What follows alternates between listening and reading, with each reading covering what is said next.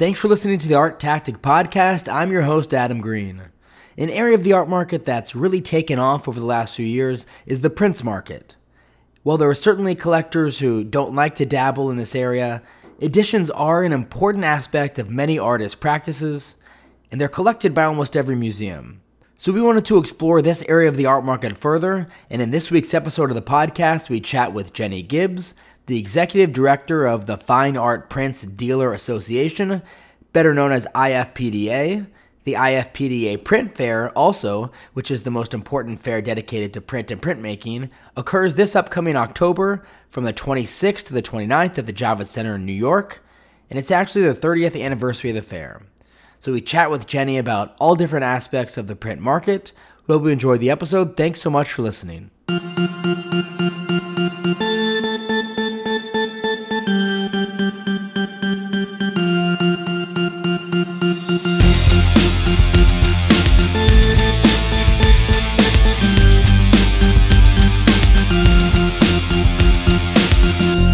Jenny, thanks so much for joining us. Thanks for having me. Definitely. So as I mentioned, you have the 30th anniversary of the IFPDA Print Fair coming up later this month. First, for our listeners who have never been in the past, set the scene for us. What kind of exhibitors participate at this fair? How much variety is there in the prints that are actually offered? So much variety. I have to say that even before running an art fair was my business, the IFPDA was one fair that I always went to with friends on my own because of the variety. So it's really 550 plus years of prints and printmaking. So if you're an art history nerd, which I am, I started off in old master paintings and find myself here. The opportunity to see, these incredible Rembrandt self-portrait etchings, these really tiny, intimate etchings that he made himself, working by himself in a studio, and then to go to the next booth and see, like a colossal monoprint from Mel Bachner in two palms is kind of amazing. So there's a lot of other great fairs in New York, but I don't think that there's another fair that goes all the way from, the 15th, 16th century all the way up to work that just dried. So some say that collecting prints, which are generally at a lower price point than paintings, for example, is somewhat of a gateway into collecting art. Do you find that to actually be the case? What's your perspective on this? Yeah, it definitely can be the case. Certainly works on paper are often, not always, but often less expensive than other works. And I'm not going to say unique works because many of these works on paper are unique works. When we're speaking about a monoprint is a unique work. But it's not always the case because, I would say that you can't be a serious collector of Picasso or Warhol or Rembrandt or Hockney or Johns, I could go on, and not collect their prints, because for those artists, prints are a really integral part of their total studio practice throughout their careers. And so that's kind of what we try to show at the IFPDA is the work in context and how printmaking is not an artist's side hustle, if you will, but a medium like drawing or painting or sculpture, which often also requires collaboration, other makers and fabricators to exist. So we definitely have emerging collectors, young collectors, but we also have a lot of serious collectors who go deep into Picasso, for example. And then on the other hand, there are some established collectors that they don't want to collect prints because they're editions, they don't consider them originals, and they just don't want them in their collections. What do you say to collectors like that? Do you think there are certain maybe misconceptions about prints in the print market that attribute to that kind of perspective? Yeah, there definitely are some misconceptions among maybe some of the less informed or the new collectors. The idea, for instance, that prints exist mostly as reproductions of paintings. That is just not the case. There are artists whose work develops in that chronology, a painting and then a print, which may echo closely a painting. I'm thinking, like we did a site-specific installation with Derek Adams at the fair last year, and he gave a great talk with Jennifer Farrell from the Met at the fair, and he spoke about the way that he likes to use his print practice as a way to make the images in his paintings more accessible to his fans. But for a lot of artists, it works the other way around. I'm thinking about like Julie Meritou, her multi-layered paintings come out of her printmaking practice, which involves many plates, many states, many layers.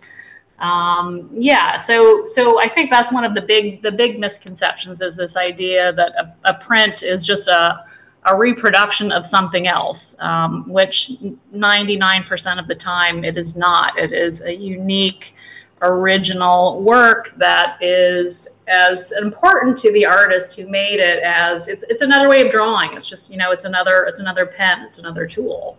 If we look at the broader art market, there's been so much focus on emerging contemporary art over the last few years. What are the latest trends in the print market with emerging artists? Is this market as robust as the market for originals? At our fair, I would say you will see some exciting young artists. I'm thinking like Tunyi Adeniyi-Jones or Didier William, Anna Benaroya. But in the world of publishing, the publishers are really they're really front loading. They have to have so much confidence in these artists, because the cost and the involvement that they have in creating this edition means that if they're confident enough to fund this project with the artist, I would say that in many instances they're already sort of past emerging. So for our market, emerging is not necessarily the thing, if that makes sense. We're actually doing a program at the fair with Nadine Orenstein, who's head of the Prints and Drawings department at the Met, and Phil Sanders, who's a master printer and an art historian and scholar of his own, on, what are they calling it, the publisher's gambit. And so you're talking about how the world and the economies of fine art print publishing essentially have not changed since the 17th century, and how much of a gambit it can be in a publisher and in picking the artists that they work with. That's a question that comes up a lot. Or how do the publishers decide which artists to work with? And it's very much akin to how a dealer will decide which artists to represent. It's a lengthy and complicated process. And let's say you have a collector who is interested in potentially acquiring a high-value print. What are the types of things they should be thinking about? What types of due diligence should people be doing before acquiring a valuable print? Yeah, absolutely. I mean, I will say that the shorthand answer for that is to look to acquire that work from a member of a vetting organization like the ADAA or the IFPDA. The members in our organization, and the fair, of course, is limited to members with highly vetted invitationals. The vetting is really quite rigorous and goes on for some time. I would say outside of that, the first and foremost thing that I would think about as a collector thinking about making this acquisition is, making sure that the artist had a direct participation in the creation of this work.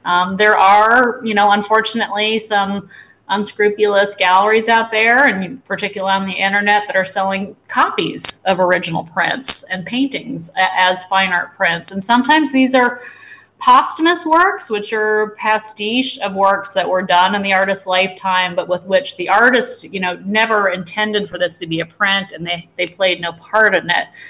But that said, for some people, I think that acquiring the image, is the most important thing. The name and the image may be it. So I don't want to say that there's sort of a right or wrong answer to that, but I for one, would always look to make sure that it is a work with which the artist had a direct participation in. That is essentially the definition of a fine art print, is whatever the artist says it is, because the artist made it. And if the artist didn't make it, then I would give it the side eye. Jenny, thanks so much again for coming onto the podcast and chatting with us about a variety of different aspects related to the print world and the print market, as well as previewing your upcoming fair. And if our listeners want to potentially come to the fair and buy a ticket, what's the best website for them to visit? You can just go to ifpda.org. Very simple. We're a .org because we are a nonprofit. And the proceeds from the fair, the ticket proceeds, benefit the IFPDA Foundation, which funds curatorial internships, museum exhibition and acquisition grants, and a lot of other things as well. But ifpda.org, and the fair, as you said, is October 26th to the 29th at the Javits, and we hope to see everyone there.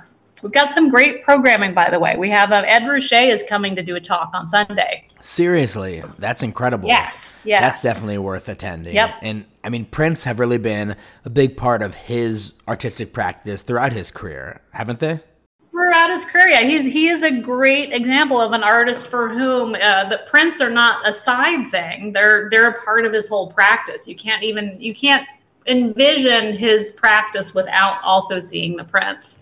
And he's coming with Christoph Schericks from MoMA, of course, and this is in conjunction with the current exhibition at MoMA, Ed Ruscha, Now Then. So, yeah, we're really excited about that. Amazing. Definitely won't want to miss that one. Jenny, thanks so much again. We really appreciate it. My pleasure.